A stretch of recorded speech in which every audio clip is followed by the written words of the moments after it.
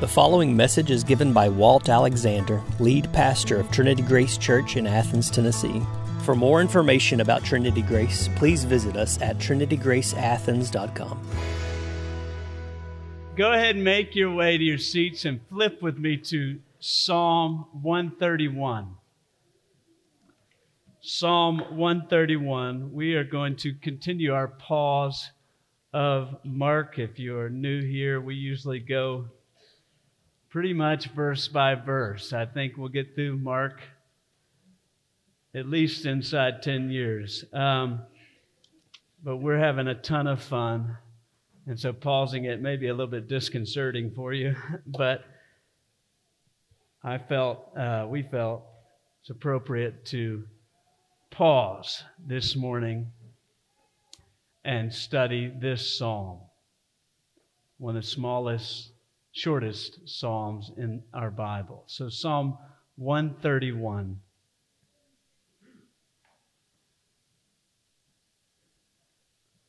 It's the Word of God. A song of ascents of David. O Lord, my heart is not lifted up. My eyes are not raised too high.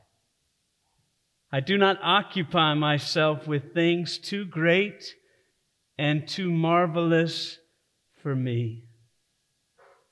But I have calmed and quieted my soul.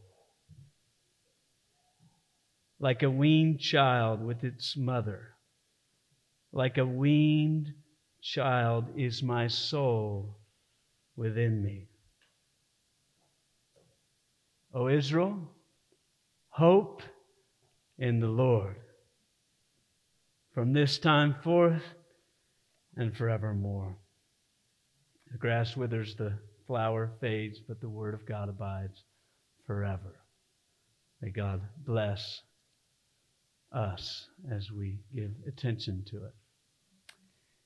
The past 10 days of my life have been unlike any other time. As you probably heard by now, one of my childhood friends, best friends, lost both his parents and 2 children in a sudden, shocking, and tragic way on Wednesday, April 7th, which happened to be my birthday. And Taylor's birthday. Go figure. I was away at a class on the Psalms in Louisville at the Pastor's College with Taylor. After hearing the news, I packed up, left for South Carolina the following morning.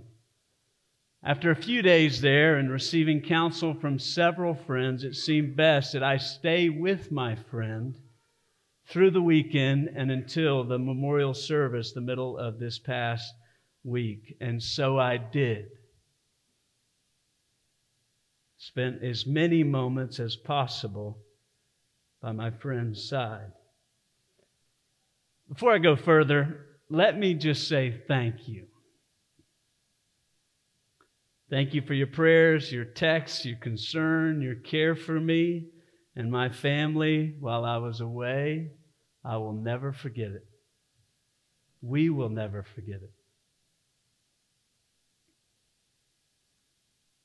Being there was so hard. What do you say when faced with such a senseless act of evil? How do you comfort? How do you help? How do you pray? The first evening as I went to sleep, all the words that formed in my mind seemed so puny and pathetic.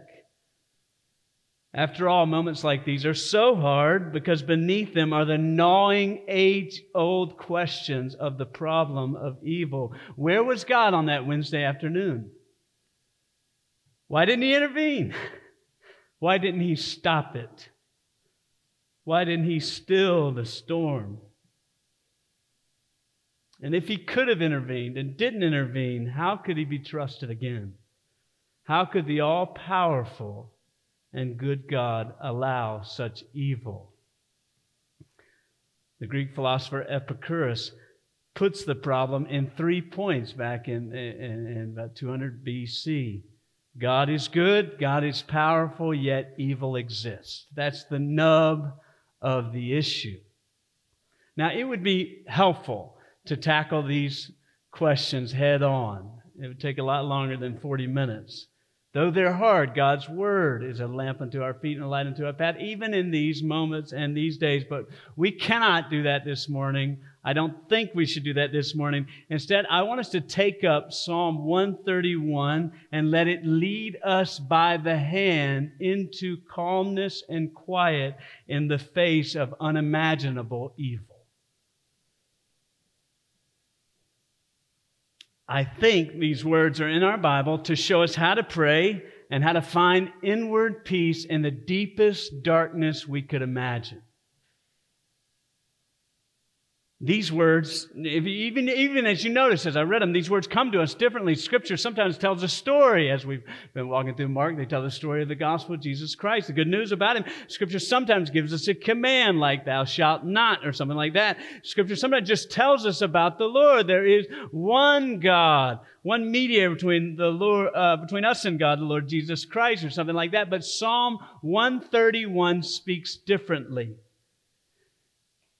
In many ways, Psalm 131 is holy eavesdropping, as one author says it.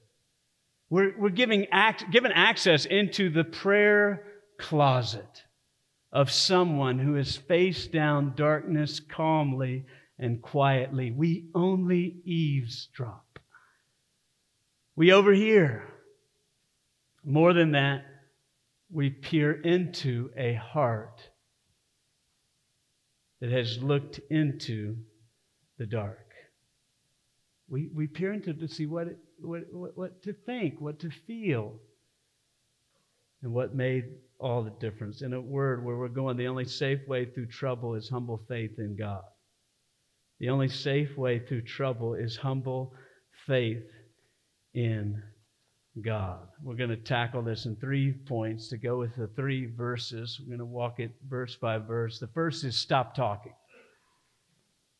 Stop talking. The psalmist begins by describing describing his quiet mind and heart. Look in verse 1a. O Lord, my heart is not lifted up. My eyes are not raised too high. You know, each of these phrases describe the puffing up of pride. They seem a bit out of place at first, and yet they help us. So they're describing the puffing up of pride, and they're telling us that pride begins in the heart. My heart is not lifted up. And so pride begins when our heart is lifted up. You know, sometimes we think of pride as a sense of accomplishment or fulfillment, like the satisfying feeling of cutting the grass or of a long run completed or something like that. But here helps us understand that pride begins in the heart with a desire of the heart. Pride is a hunger. It's a hungerous desire, that's a word, to be in power and control. It's a craving to call the shots. It's an ingrained tendency this side of the Garden of Eden that all of us share to boil life down to what we want and what we think we deserve. A heart that is lifted up is a problem with God, because only God is to be lifted up, as Isaiah 57:15 says, and all throughout the Scripture. So he says, my heart is not lifted up. My eyes are not raised too high. Pride is not just about me, it's about you. It's about everyone. Changes the way we look at other people. It results in eyes that are raised too high and eyes that look down on others. We remember this from the Proverbs series we did in the fall. Proverbs 6 says there are 6 things that the Lord hates, 7 that are an abomination to Him. Number 1 on the list, haughty eyes. That's eyes that are raised too high, that are matched with a heart that is raised too high and looks down upon other people. But pride does not stay in the heart, as we see immediately right here. Pride flows out in the action. Pride gives birth to great drive and ambition, and drive and ambition are great things, but they can be used to fuel blessing and prosperity in the lives of those we love. But this verse describes how drive and ambition turn bad. Look in verse 1b. I do not occupy myself with things too great or too marvelous for me. Pride turns bad when our drive and ambition are for things too great and too marvelous. Now, aren't we supposed to be great?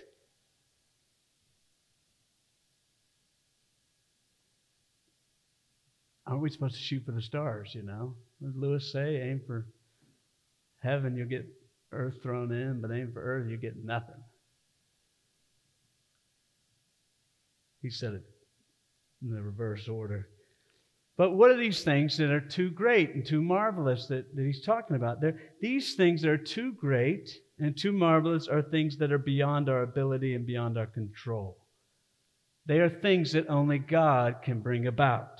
Things that only God can provide. And so there are things that we far too often, though, try to secure on our own. So we all want to be successful, right? We don't want to stay in the basement, play video games our whole life. We want to be successful, but what happens when we put career above everything else? We become preoccupied with our work. We chase promotion. We cheat every other calling in our life. More than importantly than all those is that we fail to realize that blessing is from the Lord. We're chasing the wind. We all want our children to be safe, but what happens when we put safety above everything else? We become consumed with providing the best things, preventing the least inconvenience, avoiding every potential danger. We fail to realize that safety is from the Lord. Now, that doesn't mean we just throw safety to the wind, throw caution to the wind.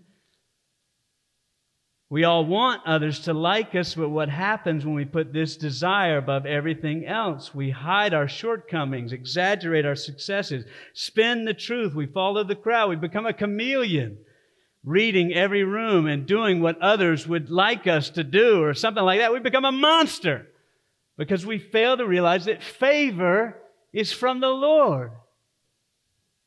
What happens in each of these scenarios? Our hearts are lifted up and our hearts are filled with noise. That's what's going on. That's what the guy has said he's rejected by not thinking about things too great or too marvelous for him. He's pushed out the noise, things that only God can give. He does not chase after. David Powlison puts it like this: most of the noise in our souls is generated by trying to control the uncontrollable. How's your heart? Noisy? Most of the noise in our souls is generated from trying to control the uncontrollable. We grasp the wind. We rage, fear, and finally despair. Now, what's all this got to do with trouble?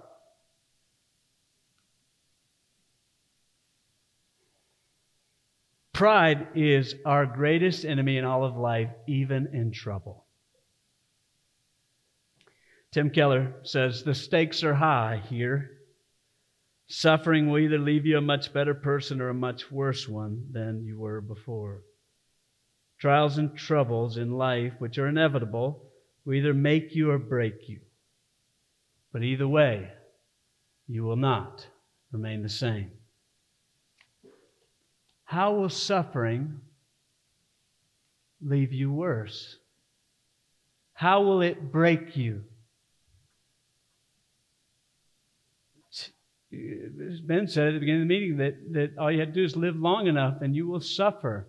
Through many tribulations we must enter the kingdom of God, is what the apostles preach. It'll break you through pride. When trouble comes, when tragedy comes to your house, will your heart be quiet? C.S. Lewis again says, not the same area. God whispers in our pleasures, but shouts in our pain. The Lord shouts a list of questions. Will you serve me when I don't seem to be serving you or giving you what you think is best? Will you lean on me, or will you lean on your own understanding, on your own reasons of why this happened or that happened? What matters most to you? What I think or what you think? Will you trust me even when you cannot see what I am doing? Or will you stiffen your neck and put God in the dock? Will you interrogate and question me? Now, don't be confused. The Lord's not afraid of questions. I'm not afraid of questions. Not afraid of some difficulty in the Scriptures or something like that. But the Lord confronts us when our questions are really veiled demands. The question is, will you let God be God? Now that means we're not going to see everything. We're not going to know everything. Proverbs 25:2 puts it bluntly. It is the glory of God. What is it? To give mercy, show grace, to conceal things. Now let that settle into your morning cup of coffee. It's the glory of God to conceal. The secret things belong to the Lord, but the things that are revealed belong to us and to our children forever, that we may do all the words of the law. So there's this idea that the Lord's very comfortable with, that there are things that you know and things that you will never know this side of heaven. Pascal said something like, a God who is not hidden is not a God. If He has to run the plans by you and me, He's not God anymore. If we will only praise and follow God when He runs His decisions by us, we will not make it through suffering. Suffering is filled with mystery. Suffering is filled with things that will not be fully understood this side of eternity. Suffering is filled with darkness. But if you notice, the psalmist is teaching us these things. He's teaching these things about pride because he's telling us how he's turned from it. So he said, my heart is not lifted up. My eyes are not raised too high. I do not occupy myself with things too great or too marvelous for me. The psalmist has received the only advice he's given. He's stopped talking, that he's quieted his heart. He's calmed. I don't know if there's a better word to sum up last week with my friend Jeff than this word, quiet.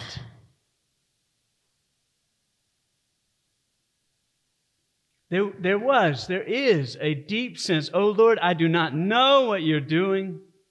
I don't know how I can do it, but I quiet myself from things too great and too marvelous for me.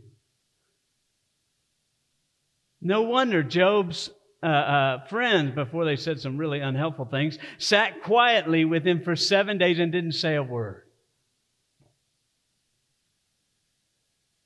In fact, this emphasis on quiet aligns directly with Psalm 46. I wish I could have been here last week to see Jeff. I've been begging Jeff to come since the beginning of this church plant, and he did offer while I was in the car on the way to South Carolina. I was like, I'd already turned down a few people because I had this crazy idea that I was going to drive back and preach.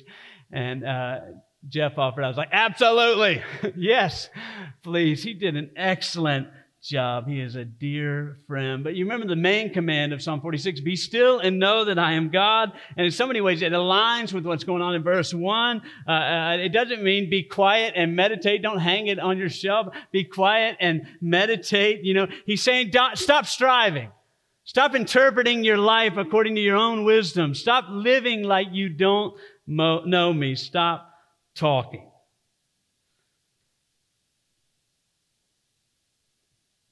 The only safe way through trouble is humble faith in God. Point 2, pray.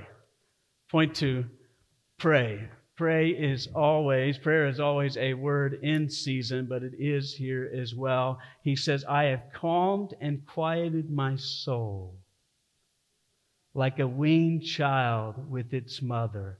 Like a weaned child is my soul within me. How has he become calm and quiet? So he kind of begins with the result, actually. He says, my heart is not lifted up. And then he tells us how he became quiet, how he became calm. He says, I've weaned it like a child. Now, this is a simile. You know this. where the meaning of a phrase is found in comparison, by following that like, where it goes. So what does this comparison mean? And it's like the weaning of a nursing child. Most of us have seen a nursing child before they are weaned. When that child is hungry, sitting in his mother's lap, he only sees groceries. He's ready to eat. He's squirmy and rooting around. Milk is life and joy and satisfaction. So he climbs in her lap looking for food. Sorry, mother. And if for some reason he doesn't get it right away, he gets fussy, he becomes agitated and angry, he throws a fit. But a weaned child is very different. He is satisfied and still in his mother's lap. He's been eating solid food. He's calm and quiet. So you get the image there, In the same way, he's calmed. The psalmist is saying, I've calmed and quieted my soul like a weaned child with its mother, like a weaned child is my soul within me. There's maybe not a more tender image in Scripture than a mother with her nursing and now weaned child. So how does he become this way? And so the actual reality we don't have in the verse. It's dominated by that metaphor, right? It's dominated by that simile. It's like a weaned child. He does say, my soul within me is weaned, but he still doesn't take us out of that metaphor. And I think, though, the idea is that he weans himself through prayer. I think the assumption is the psalmist has done all this through prayer. The psalmist has turned from the noise of pride to the quiet of humility through prayer. Humility is our greatest friend in all of life, even trouble. Is there any greater sign of humility than prayerfulness? Than their willingness to admit that you need help, that you can't do it on your own. You don't have all the answers. Jerry Bridges says this in his book, Is God Really in Control? Prayer is the acknowledgement of God's sovereignty and our dependence upon Him to act on our behalf. I think that's a wonderful summation. Prayer is not just asking the Lord to do a few things for us. Prayer is a way of humbly presenting everything to the Lord. And it's a weaning process.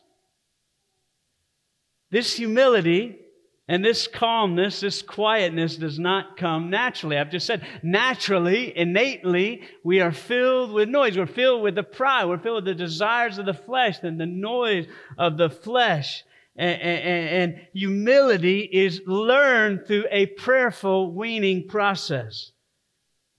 Now, that's good news. Humility is learned. I mean, what we see in this psalm is not the calmness and quietness of a certain personality type.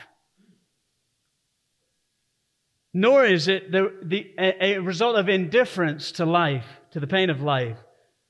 Nor is it the result of retreating from the pain of life into ease and wealth or something like that. Nor is it even at the result of quieting the pain of life with a glass of wine or Prozac. This calmness and quietness is the fruit of processing everything before the Lord, of being weaned before the Lord. And that's a wonderful thing because it means you and I can do it. Psalm 131 is not placed in our Bibles for us to marvel at this calm man or woman, but it's placed in our Bible so that we would walk in the way of humility after Him. Prayer is how we become calm and quiet. It's how our hearts become undisturbed by hard circumstances. Prayer is how we turn from our wisdom and acknowledge that God is wiser than we are. Prayer is how we turn from our best laid plans and acknowledge that God wants what's better for us. Prayer is how we turn from trying to control our life to quietly living before the face of God. Prayer is how we align our heart with the will of God. That's why He taught us to pray. Your will be done on earth as it is in heaven.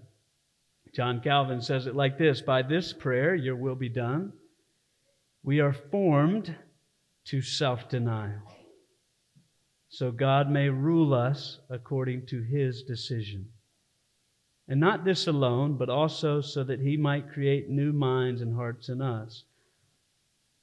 ours having been reduced to nothing, in order for us to feel in ourselves no prompting of desire, but pure agreement with His will. Now that sounds a bit harsh,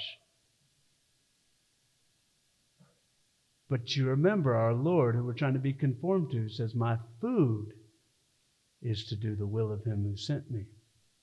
Not my will, but your will be done. It's the essence of what it means to be a Christian. Now, this psalm reads so simply and easily, doesn't it? But this process is not simple or easy. This prayerful weaning process required loud sighs and tears for our Lord. It will require the same for us.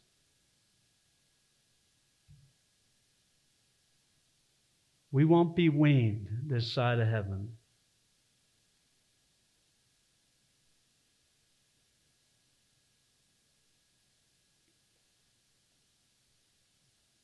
But we can be weaned more than we were before. This prayerful weaning process will begin at new birth and continue until we go to glory. Being weaned from our wisdom, our plans, our love of approval, our love of comfort and ease, and so much more. It's where the money is made. It's what matters. If you want to be a person that matters, this is how you do it. You want to be a person of substance. This is the only way.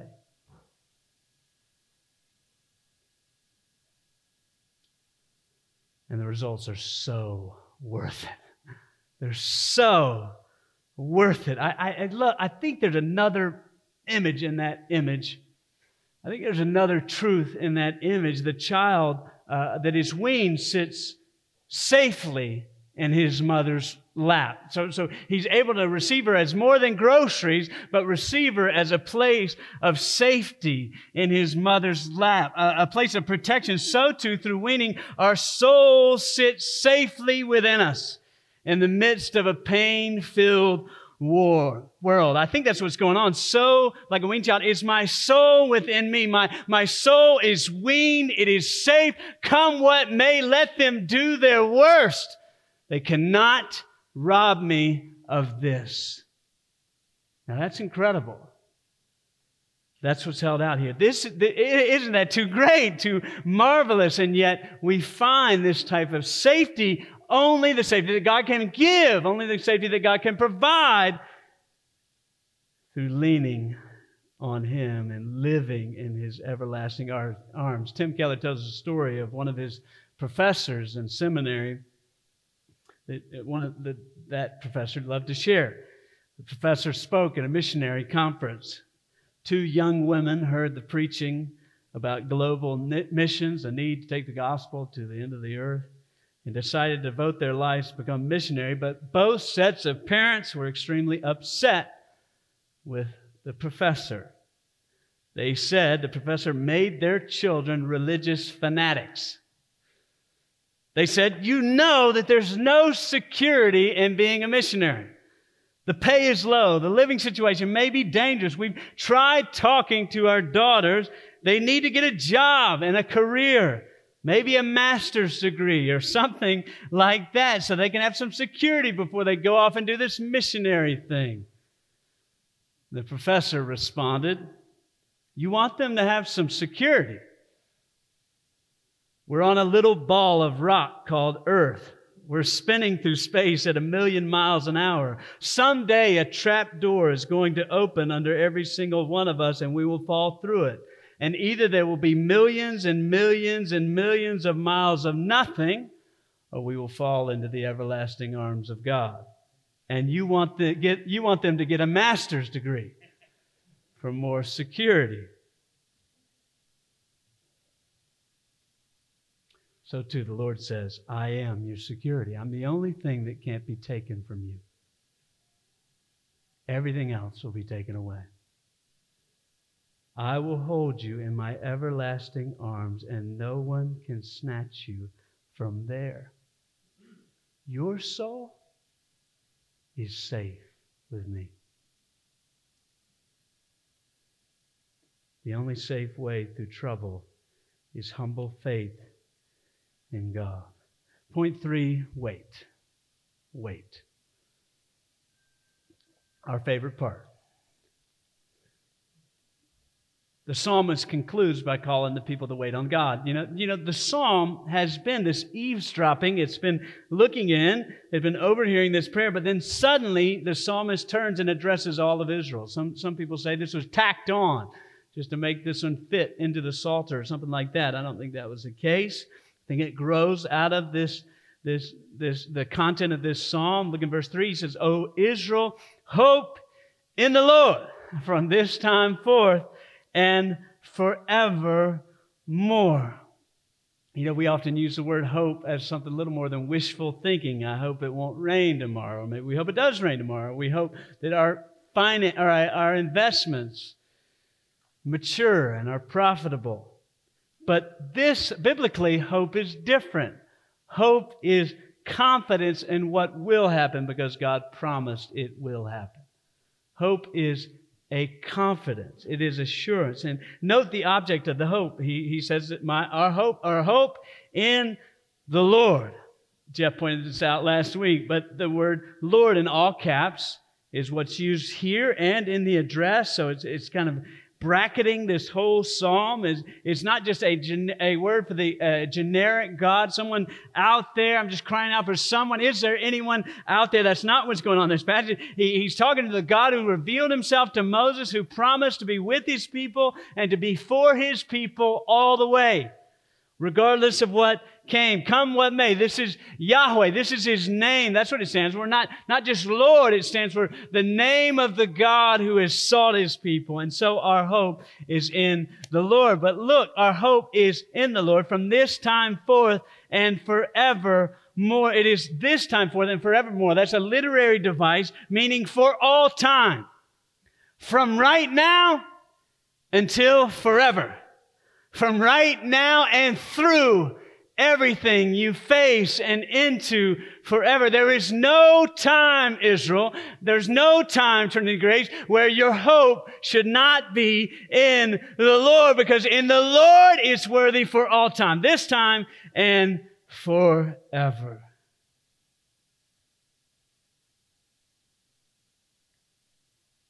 Well did Andy say in Shawshank Redemption, hope is a good thing, maybe the best of things, and no good thing ever dies. So wait in hope. Hope that is seen is not hope, for who hopes for what he sees? But if we hope for what we do not see, we wait for it with patience. Hope is by definition waiting. So what is the substance of our hope? In a word, here it is. Hope is the certainty that on the far side of trouble is security, peace, and joy because the Lord has promised. Hope is a certainty that on the far side of trouble is security, peace, and joy because the Lord has promised. I want you to see something. Waiting in hope is not a flimsy response. It's not wishful thinking. It's not a way of escape. It's not a cop-out. It's not sweeping evil under the rug. Hope is a subversive act. Hope is looking evil in the eye and saying, you will not win. Hope, it is a refusal to cave in. It is a cry of no that endures throughout the rest of your life. Hope pushes back. Hope believes all trouble comes with an expiration date, but hope knows that the promise of God will never expire. If the psalmist could hope in the promise of God, how much more should we who are on this side of the death and resurrection of Jesus Christ? We're not 2 weeks removed from celebrating the resurrection, and hope will not put us to shame, because hope is rooted in the eternal life that is broken into this painful world through the death and resurrection of Jesus Christ. Hope tells us that everyone who believes in Jesus will not die, but fly into eternity. The trap door will fall out, and they will fly into eternity of security, peace, and joy forever and ever in the arms and the hands of our Lord. That's what we offer to you. A hope that will never die. Through our Lord Jesus Christ. If you call on Him, if you come to Him, you can be granted new life. But it abides. Hope abides forever. C.S. Lewis says, hope is, I don't quote him every week, but I did reference him about 5 times. Only this one was intended. So there you have it. Hope is one of the theological virtues.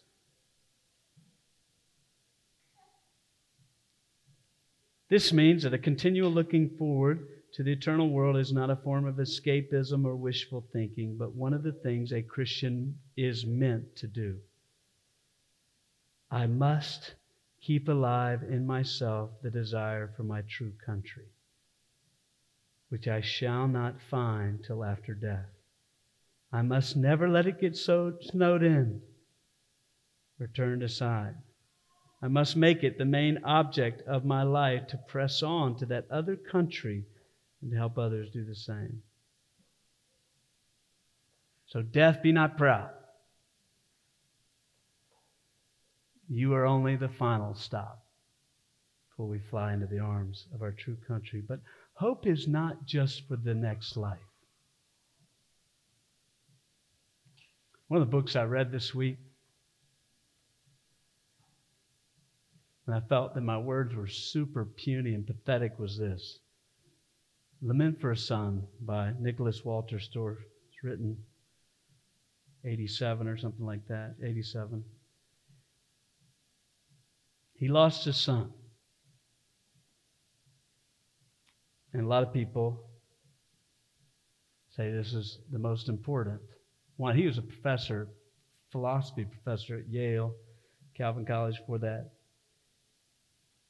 One of the most important works at understanding what lamenting that meant. And this is what he said. He said, to believe in Christ's rising and death's dying is also to live with the power and the challenge to rise up now from all our dark graves of suffering love. If sympathy for the world's wounds is not enlarged by our anguish, if love for those around us is not expanded, if gratitude for what is good does not flame up, if insight is not deepened, if commitment to what is important is not strengthened, if an aching for a new day is not intensified, if hope is weakened and faith diminished, if from the experience of death comes nothing good, then death has won. Then death, be proud.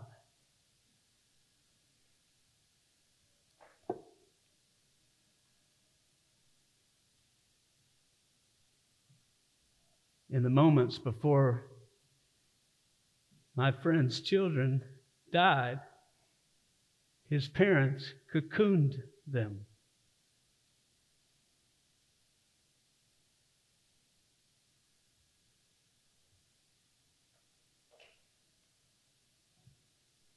One of the things my friend said about 100 times last week was, I want to cocoon someone else. I want to protect someone else. I want to help someone else. I want to live for someone else. So death, be not proud. We will not back down. We will stop talking, we will pray, and we will wait with a rugged, death-defying hope. The only safe way through trouble is humble faith in God. Now, what I just want to ponder this. What would be the effect of this prayer if we took it to heart? What would be the effect on this little congregation if we took this to heart? I think in so many ways we'd be a little outpost in a world marked by pain, where people see it and carry it and look into it and press on with calmness and quietness and courage. We would be men and women that the world needs Oh, how the world needs them, because the world does not understand suffering. It does not understand hope. And so when all else seems to be failing and falling away, we would be the men and women the world needs, offering them food from another world. We'd be the people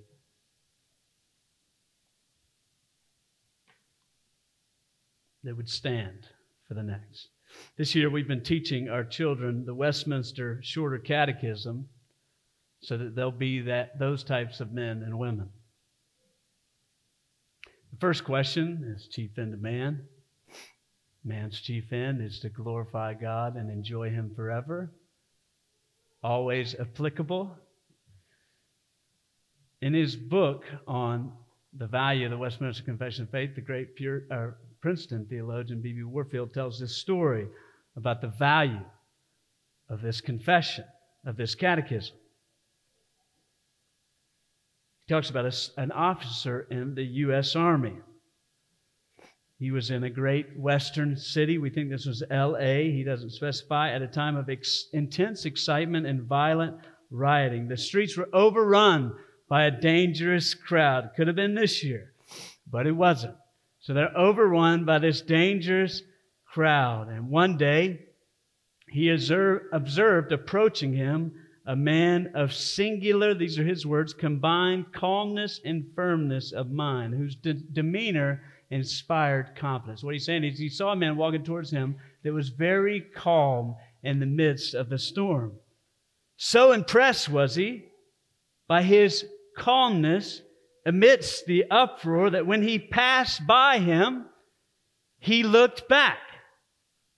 So this man passes by this man who is very calm, and he looks back. And unbeknownst to him, when he looked back, the stranger looked back as well. So here they are in the midst of this uproar, in the midst of this rioting, and they both look back at one another. On observing his turning, the stranger at once came back to him, touching his chest with his forefinger, and demanded without preface, "What is the chief end of man?" The stranger responded, "Man's chief end is to glorify God and enjoy Him forever." He responded, "I knew you were a Shorter Catechism guy." Well, the other guy responded, "Well, I was just thinking the same thing about you." Now, that's pretty funny, but y'all didn't laugh. Thank you, Kenton.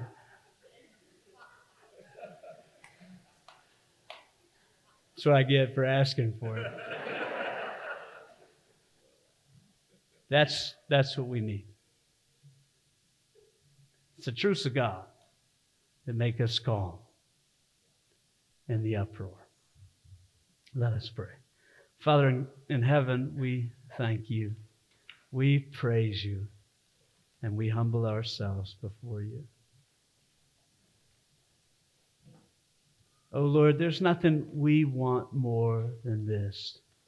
Not to be known for our accolades, or not to be known for our talents, or not to be known for some silly accomplishment, but to be known as someone who's been weaned, whose soul is calm and quiet, whose heart hopes in the Lord. We pray that you would help us and keep us. We pray that you'd counsel us with your eye upon us until the day you receive us to glory. We praise you in Jesus' name. Amen. You've been listening to a message given by Walt Alexander, lead pastor of Trinity Grace Church in Athens, Tennessee. For more information about Trinity Grace, please visit us at trinitygraceathens.com.